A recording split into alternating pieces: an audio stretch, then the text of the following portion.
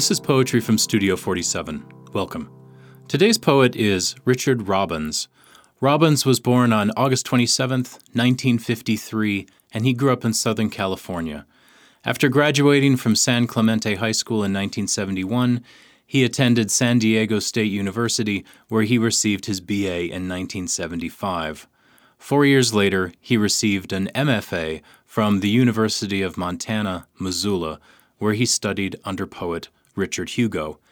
He began teaching at Minnesota State University, Mankato, shortly thereafter, and directed the Good Thunder reading series from 1986 to 2014. His books include The Invisible Wedding, Famous Persons We Have Known, The Untested Hand, Radioactive City, Other Americas, and Body Turned to Rain.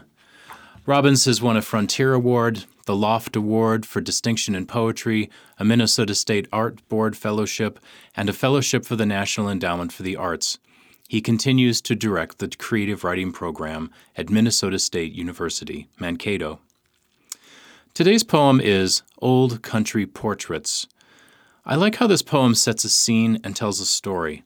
Most poems, of course, have a narrative. They become snapshots or literary postcards of moments in the past.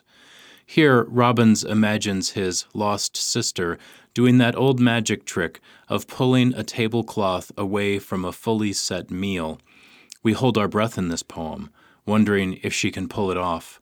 There is something ghostly about this poem.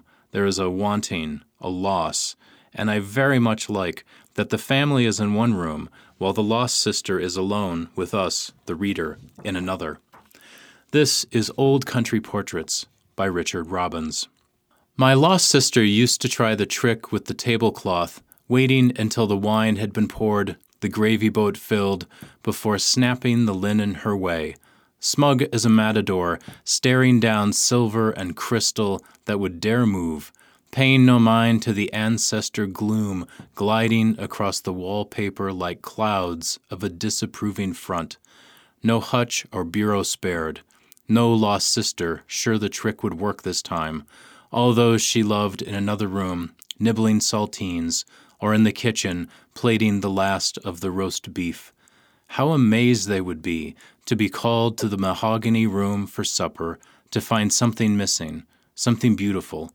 Finally, they could never explain, the wine twittering in its half-globes, candles aflutter, each thing in its place, or so it seemed then, even though their lives had changed for good.